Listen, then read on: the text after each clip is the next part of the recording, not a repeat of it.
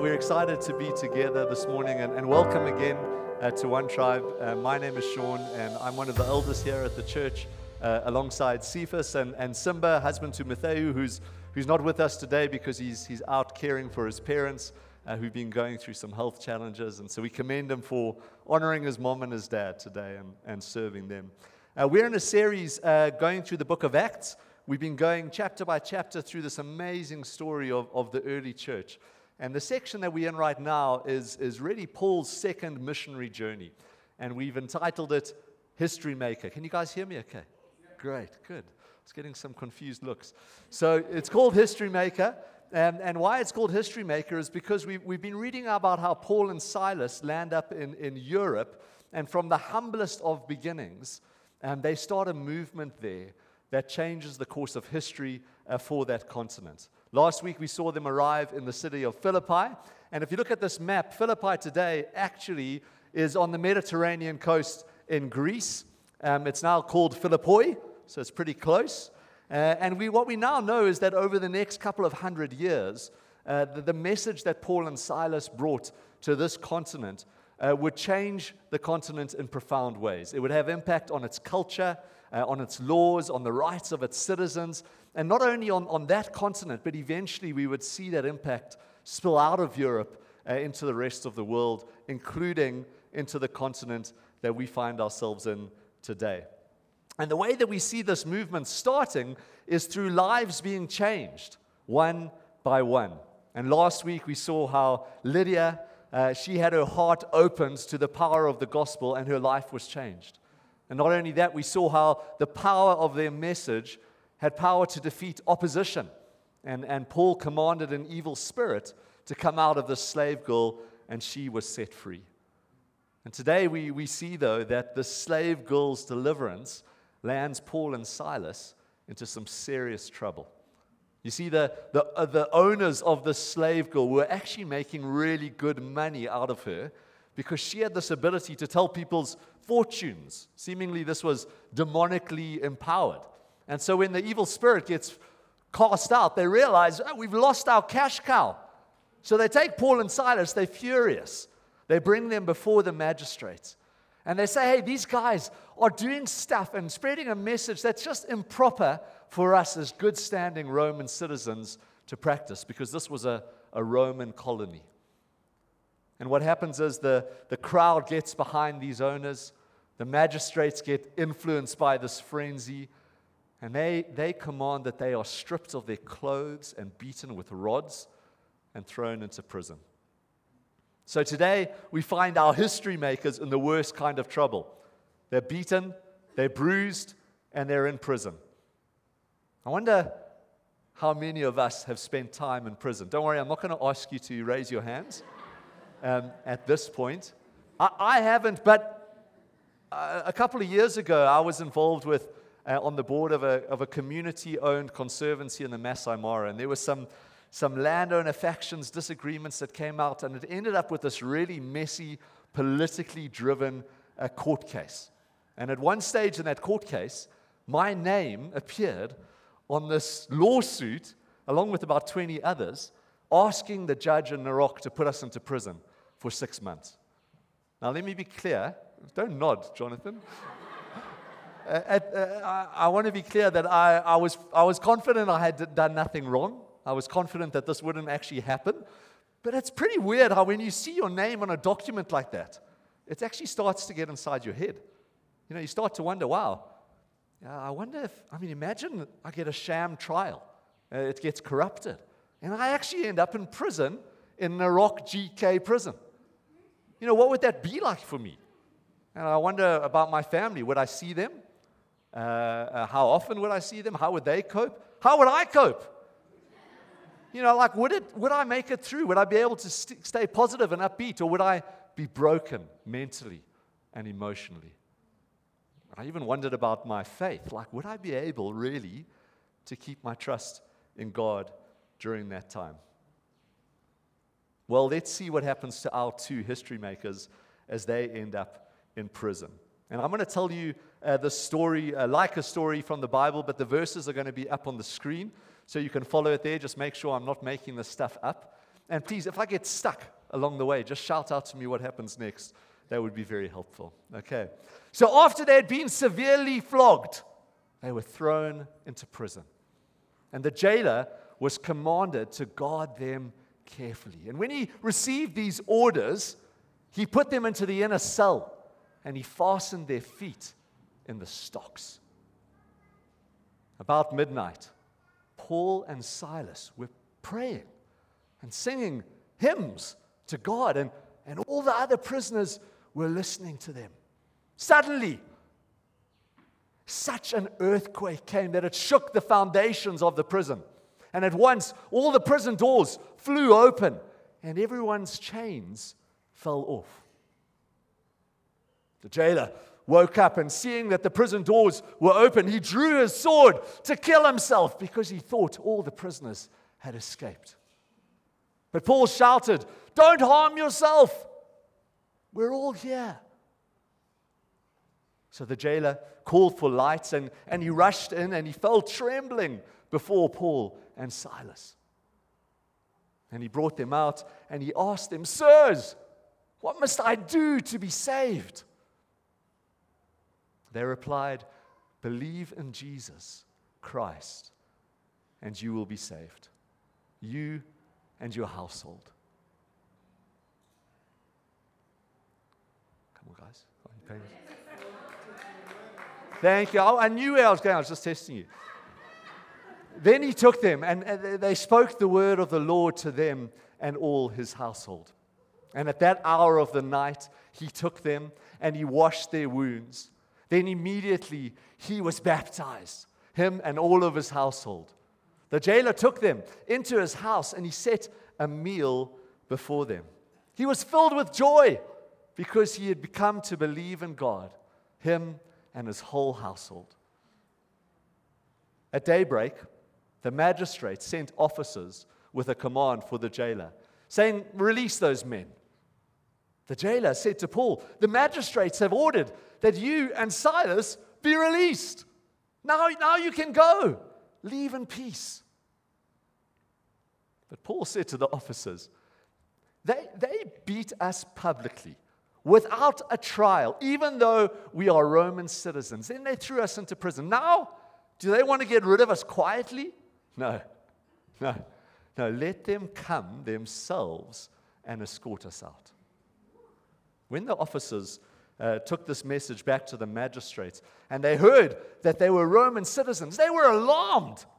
So they came to appease them, and they escorted Paul and Silas out of prison, requesting them to please leave the city. When Paul and Silas had come out of the jail, they went to Lydia's house to meet with the brothers and sisters, and they encouraged them. And then they left. Let's pray together. Yeah, God, we thank you for the story from your word. We thank you that your word isn't just a novel. It isn't just an action movie. God, we thank you that this is real life. It happened in history, and it's real life to us. Thank you that you say your word is alive and active. It's able to get a hold of our hearts and change us. So we just want to ask this morning that by the power of your Spirit, you would come and speak to us through your word. We're hungry to hear and listen. We don't want to leave here changed.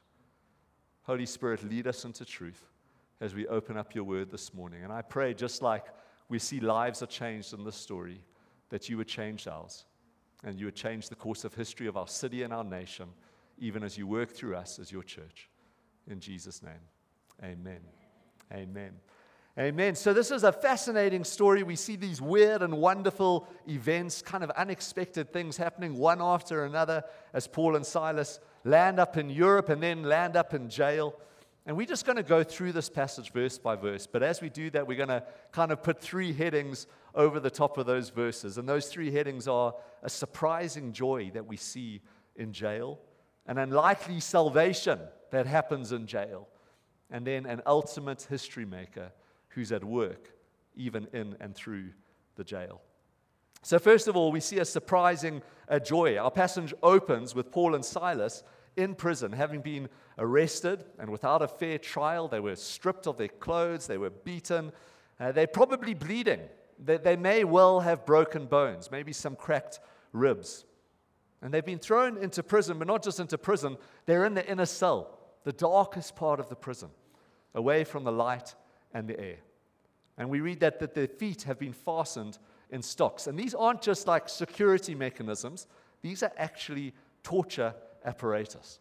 So apparently these stocks would splay your legs apart into these unnatural positions so that slowly they would start to cramp and you'd be in excruciating pain.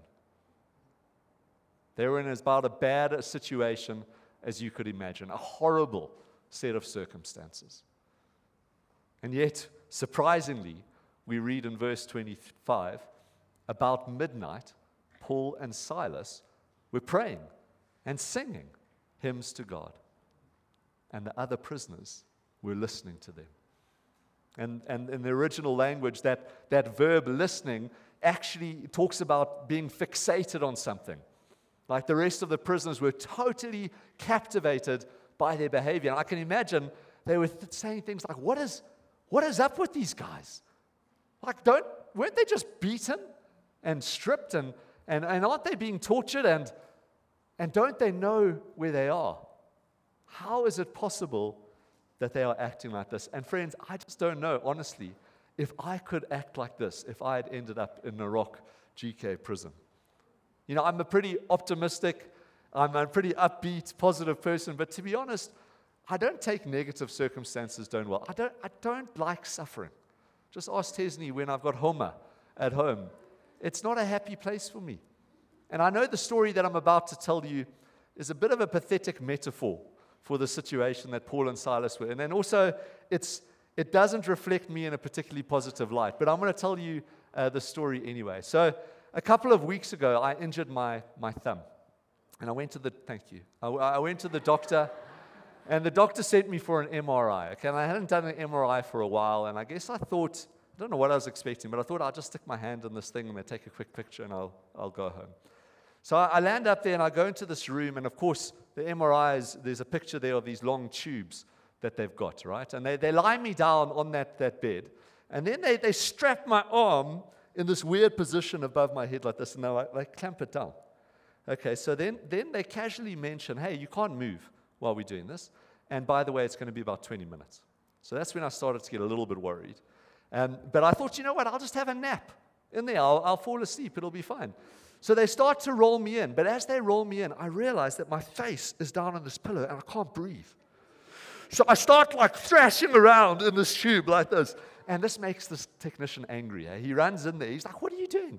I told you to keep still. So they roll me back out. I said, listen, I couldn't breathe. So now we try to rearrange the position. Now I put my head on my hand like this. So I've got a little pocket of air that I can breathe in. So I'm still strapped up like this. And they start to roll me back in the machine. And after about 10 seconds of being in there, I realize there's no blood going to this arm anymore. So it starts to tingle. But there's no way I'm calling that guy again because I'm pretty scared of him now, right? So I start to lose all feeling in this arm. And not only is it the pain in my arms, because this one's also going numb, but it's the sound. It's like I'm lying in an airplane machine, this drubbing that's happening. So it was excruciating, and I definitely wasn't singing, but to my credit, I did pray. I prayed that my arms wouldn't fall off and they wouldn't go blue. Anyway, the guy eventually, after 20 of the longest minutes of my life, they roll me out. And to be honest, I felt like this guy was having fun with me. It was like he was smiling. And he actually even said to me, it's like torture, hey? So I was like, wow. But this guy, his fun wasn't over. Because now, he just stood there and he watched me trying to put my clothes back on with 2 dead arms. Okay, so you imagine, try to tie your shoelaces with an injured thumb and 2 dead arms. It's like they just like flop around like this while you try to tie your shoelaces up. It was terrible. But enough about that. Enough to say that I wasn't this shining example of rejoicing in suffering. And I know that that's a pretty insignificant event compared to some of the trials that we have to walk through as human beings, some of the stuff that some of you might be carrying today in your lives. And it definitely doesn't compare to the situation that Paul and Silas were in. Bible commentator John Stott writes this. He says, "It is wonderful that in such pain, with lacerated backs and aching limbs, Paul and Silas at about midnight were praying and singing hymns to God. Not groans, but songs came from their mouths. Instead of cursing men, they were blessing God. No wonder the other prisoners were listening to them." So how did they do this? How did they pull this off? Well, I think from our passage, we can pick up maybe two secrets to Paul and Silas's surprising joy. They should have been overwhelmed with despair. They should have been filled with fear and anxiety. And instead, we see them demonstrating a surprising joy and peace. And the first secret that I want to suggest that they had was that their treasure was untouchable. What do I mean? Well, if your greatest love and treasure in life is anything other than God and His love, then suffering can really hurt you. It can take away from you the things that matter to you most. If you think that being wealthy or healthy or successful in business or romance is what you need to be okay, then you can lose it. It can be robbed from you. You can lose your money. You can lose your health. You can fail in your career. You can even end up in jail, and it will destroy you. And so you live a life of fear and anxiety of those things ever happening to you. But when you've come to the place that your greatest love and treasure and prize in life is God and His love, then no matter what's going on in your circumstances, you'll find you have this robust joy, this freedom from fear, because no matter how bad things get, what's really important to you can't be snatched away. As we've heard, these events were taking place in Philippi, and about 11 years after this missionary journey, Paul would write a letter back to the believers in this city. And this letter is full of instruction about how to live a life of joy. In Philippians 4, listen to what he writes. He says, "Rejoice in the Lord always. I will say it again, rejoice. Let your gentleness be evident to all. The Lord is near. Do not be anxious about anything, but in every situation, by prayer and petition, with thanksgiving, present your requests to God. And the peace of God, which transcends all understanding, will guard your hearts and minds in Christ Jesus." And later in the chapter, he said, "I have learned to be content, whatever the circumstances. I know what it is to be in need. I know what it is to have plenty. I have learned the secret of being content in every and each situation. Whether well-fed or hungry, whether living in plenty or in want, I can do all things through Christ who gives me strength." Paul is saying there is an unshakable joy we can have as Christ followers. He's not saying every day is going to be a good day. And he's not saying every day we're just going to be overflowing with happiness. See, happiness is different to joy. Happiness is an emotional response to how things are going, to our circumstances. Biblical joy is the state of the soul that is rested on what we believe about God, who He is, what He's promised, and what He's done for us.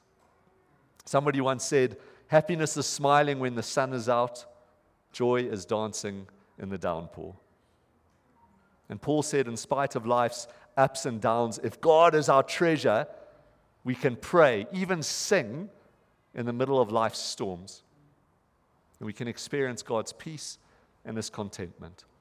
And when the believers in Philippi were reading this letter, no doubt they had in their mind what they saw Paul and Silas doing, singing and praying in jail. They had this living, breathing example of what he was writing to them about. The second reason why I think they could have this surprising joy is that their mission was unstoppable. You see, Paul and Silas, they weren't so concerned about their own life stories. They weren't so concerned about how things were going for them.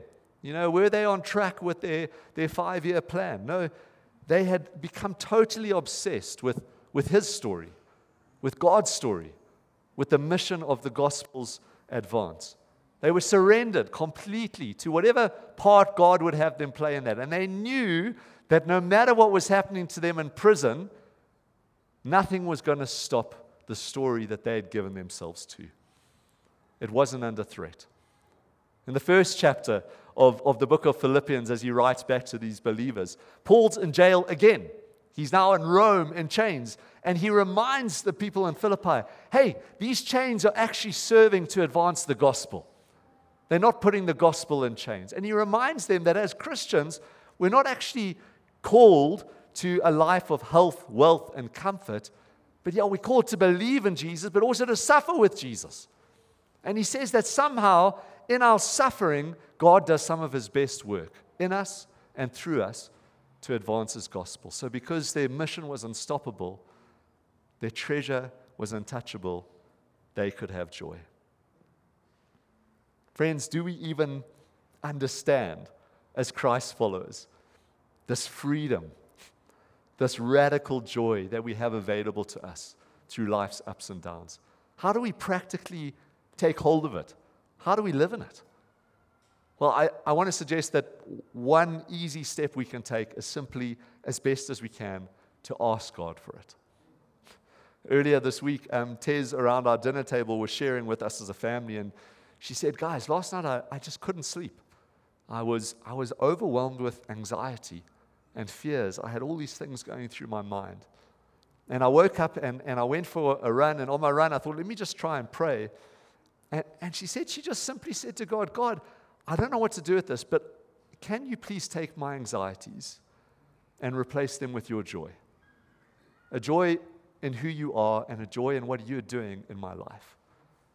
And she said that actually when she came back, she felt a bit lighter. You know, God is so faithful when we ask him for help to show up. It's like the psalmist says in Psalm 94, when I said, my foot is slipping, your unfailing love, Lord, supported me. When anxiety was great within me, your consolation brought me joy. God is a God who's willing to exchange his joy for our fears and anxiety if we would only ask him. The second thing that we see in this passage is not only was there a surprising joy, but there was an unlikely salvation of the jailer. You know, Paul and Silas were in jail, but they knew that even though they were locked up physically, ultimately, truly, they were really free. You know, later in the story, we see twice they had the opportunity to escape. First with the earthquake, then with the magistrates. And twice they weren't in a rush to rush for the door. Why? Because they knew they actually didn't need to be set free. And ironically, it was the jailer who had the keys and the sword. He was the one who was in need of freedom. He was the one who was trapped. And so we read in verse 26, suddenly there was such a violent earthquake that the foundations of the prison were shaken. At once all the prison doors flew open and everyone's chains came loose. And at this point we expect the rest of the story to be about Paul and Silas's great escape. But actually this isn't the first time in the book of Acts that we see prison breaks that have nothing to do with the freedom of the guys who are in prison. In Acts chapter 5, we see Peter is delivered from Herod's hand by an angel escorting him out. In Acts chapter 12, though, we saw that the apostles were released from prison. But interestingly, they went back at daybreak to do exactly the same thing that they were doing that got them arrested, which was teaching in the temple courts, filling Jerusalem with their teaching. You see, it seems that the point of the prison break for them wasn't so much about their freedom from jail, it was about strengthening their base for witness. And it's the same thing here in Acts 16. What's actually going on here is not the freedom of Paul and Silas from the jail, it's the deliverance of the jailer. So maybe the earthquake woke up the jailer from his sleep, or maybe his guards woke him up because the doors had flung open and the prisoner's chains were loose. And when he sees what happens, he gets ready to kill himself because he would rather die than face the dishonor and the punishment of losing his prisoners. Actually, in Acts 12, when Peter escapes from jail, Herod orders the guards to be executed. But Paul and Silas, instead of paying him back for his cruelty, they show him kindness. You know, this guy went above and beyond what he was commanded. Yeah, he was told to guard them carefully, but he decided to turn the screws. He decided, let me put them in the inner cell in the darkest place. Let me get the stocks out and do some torturing here. Do you know, when this earthquake happens, you think, wow, this is their chance to escape. This is their chance. They've been vindicated by God himself, and probably the jailer is being judged for what he's done. But instead, we see that God had orchestrated these events. He had roused a mob. There had been a sham trial. Paul and Silas had suffered. They had sang and they had prayed. He sent an earthquake, all to pursue the jailer that he had elected for salvation. Guys, God will go to great lengths to pursue the people that he has chosen to become his children. And as we invest and invite in the neighborhoods and the nations, as we pray for our friends and our neighbors and our family members who don't know God, I hope that this will give us faith. Even the most unlikely people can come to know God because he will go to any length to reach them, to wake them up from where they are sitting. So the jailer sees this kindness. He realizes that not only have they not run out themselves, but they've actually used their influence to stop the rest of the prisoners going out. Try doing that in community prison. And he comes to them and he falls trembling at their feet, and he asks a question that all of us have to ask in some version at some stage in our life. He says, "What must I do to be saved?" And you know, this was an action man. He was probably a retired soldier, so I guess it's not surprising that the emphasis of his question is, what must I do? How can I earn this? How can I get a hold of this thing? And maybe he would have been pretty surprised by their answer, because they replied and they said, simply, believe in the Lord Jesus and you will be saved. Now he comes and says, what must I do to be saved? And they say, no. It's not about what you must do. It's about looking at what he has done, and you will be saved. Charles Spurgeon, he was a preacher in the 1800s in England, and when he was a young man, he became really unhappy in life. And he started to search for answers. Started to attend some church services and things like that. And one day, he was on his way on a Sunday to an appointment, and there was a huge snowstorm. And so he actually had to divert his plans, and he went into a courtyard, and he ended up coming into a small Methodist church where there were just about a dozen people attending. And even the pastor that day couldn't make it to the service, so there was no one to speak and to do the sermon. Listen to how he tells his story. He says, a poor man, a shoemaker or a tailor or something of that sort, went up to the pulpit to preach. He was obliged to stick to his text for the simple reason that he had nothing else to say. His text was from Isaiah 45:22. Look unto me and be ye saved, all the ends of the earth. He didn't even pronounce it rightly, but that did not matter. There was a thought to me that there was a glimpse of hope for me in that passage. And then he began to speak, and he said, my dear friends, this is a very simple text indeed. It says, look. Now, that does not take a great deal of effort. It ain't lifting your foot or your finger. It is just, look. Well, a man does not need to go to college to learn to look. You may be the biggest fool and you can look. A man not be worth £1,000 a year to look. Anyone can look. A child can look. But this is what the text says. And then it says, look unto me. Aye, he said in broad Essex. Is that good, Jonathan? No, not very good. Aye, he said in broad Essex. Sounds like a pirate. Many of ye have been looking to yourselves. No use looking there. You'll never find comfort in yourselves. The good man followed up his text in this way. Look unto me. I am sweating great drops of blood. Look unto me.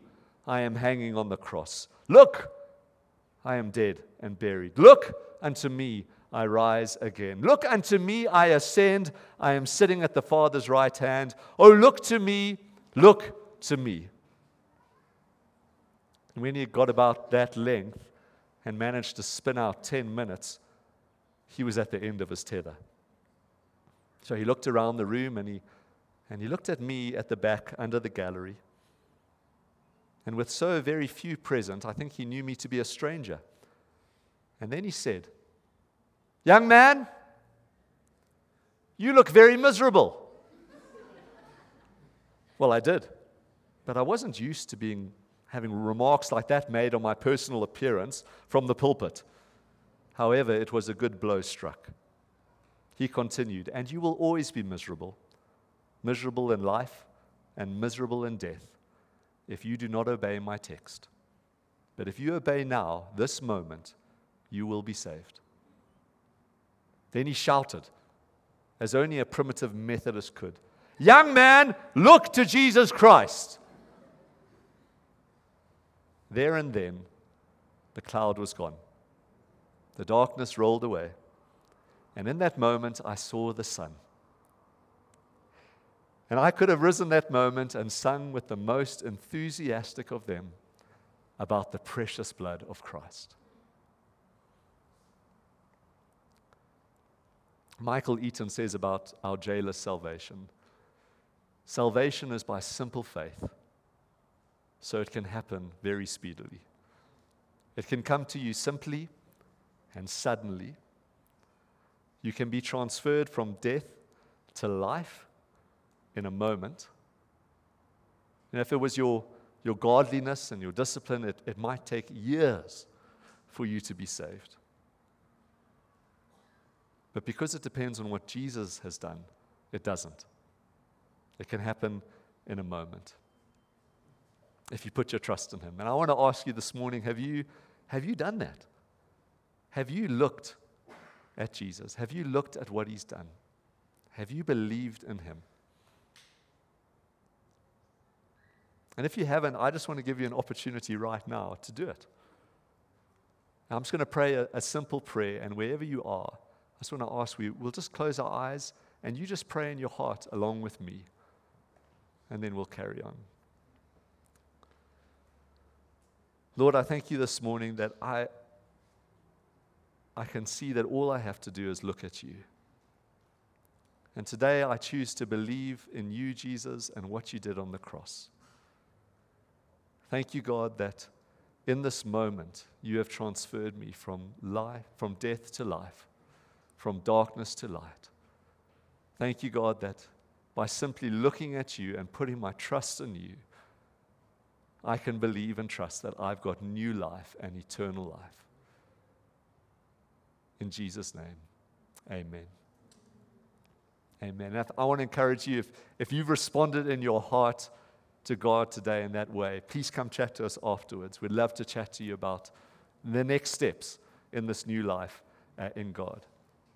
Now, it's probably good just to clarify one thing from this text. When Paul and Silas say, believe in the Lord and you will be saved, you and your household, they're not saying that there's kind of this salvation by proxy.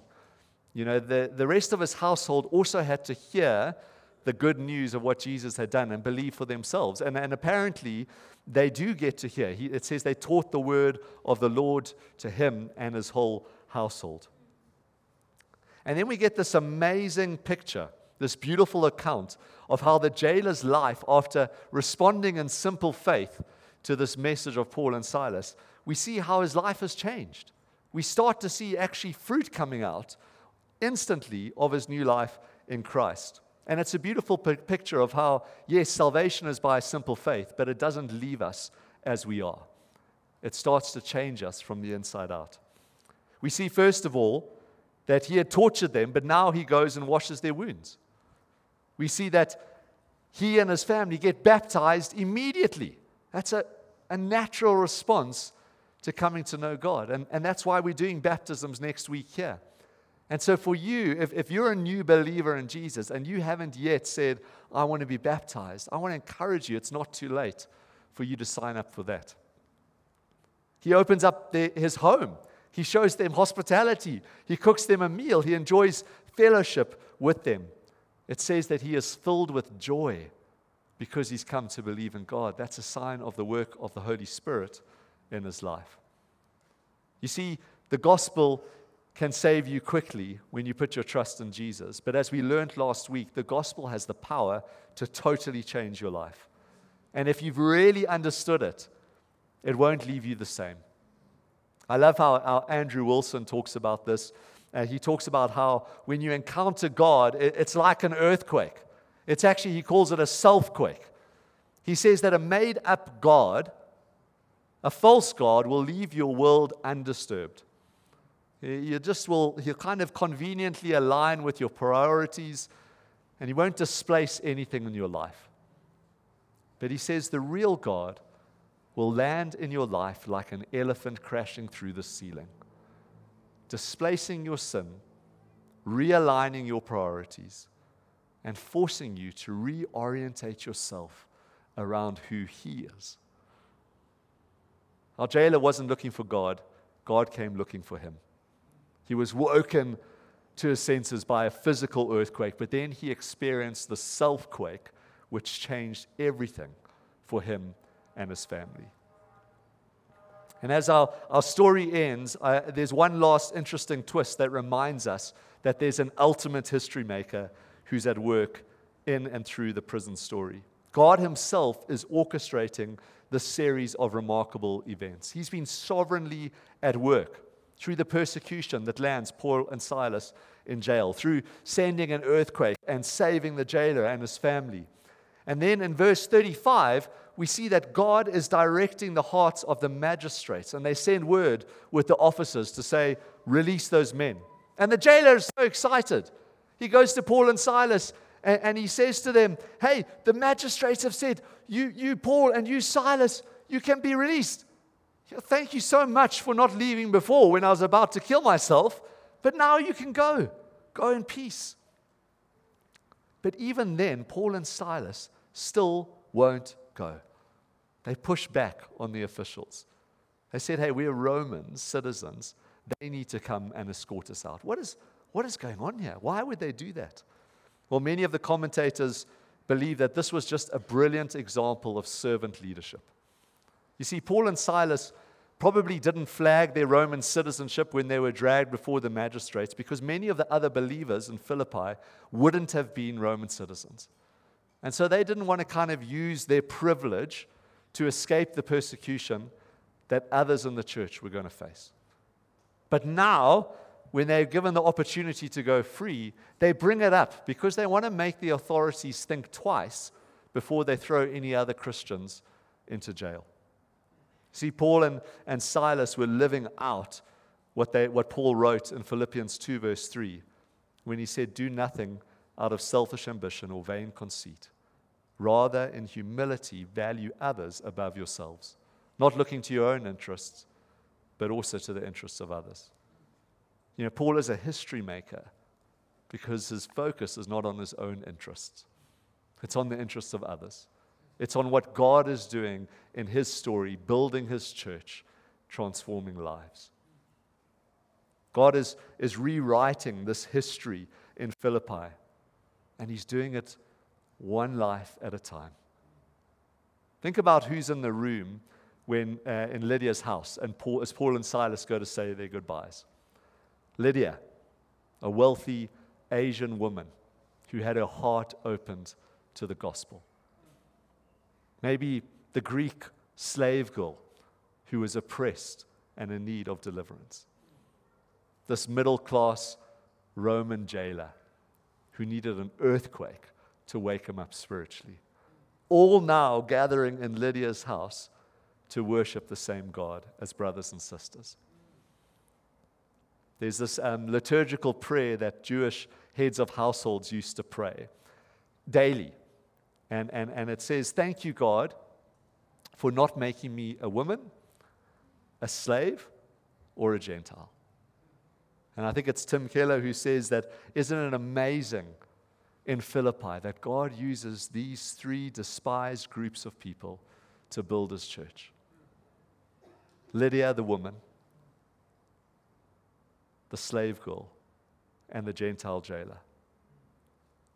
And you see, that's because just like Paul writes to the church in Galatia, there is neither Jew nor Gentile, slave nor free, male nor female. You are all one in Christ Jesus. When it comes to the gospel, there's not a certain type that it helps. The gospel is for everyone and anybody. It's for anybody because everybody needs it and because it's true. What a story God is writing in Philippi. What a story He is still writing on planet Earth. What a story He's writing here in Nairobi. What a story He's writing amongst us as one tribe. This gospel is still for anyone and everyone. It's still for every tribe. And guess what? He offers us an invitation to be a part of it, to join in with what He's doing on planet Earth. And I want to encourage you that what if we could give our lives to this, to the big story of God, like we see Paul and Silas doing in this story? Well, I believe that we would get to experience this surprising joy in spite of our circumstances. Maybe we would get to see unlikely salvations around us, the people that we know and do life with in the city. And in spite of our weakness, I believe God could use us to rewrite the history of the city and our nation for His glory. Let's pray together. God, we just thank You so much, Lord, for what You're doing on planet Earth. Thank You, God, that what we read about today, You're the same God and You're writing the same story. Thank You that this is our story as Your people. Lord, I want to ask this morning, just as we sang about and prayed about earlier, I just want to ask that whatever storm people are facing in their lives today, I want to ask, Lord, that they would have the courage to come to You and ask for You to exchange their fears and their worries for Your joy. Father, I pray, Lord, that we would have eyes to see the wonders of the story You're writing in our lives and in the city. And I pray that You'd give us the courage and the faith to give our lives to it. In Jesus' name, amen.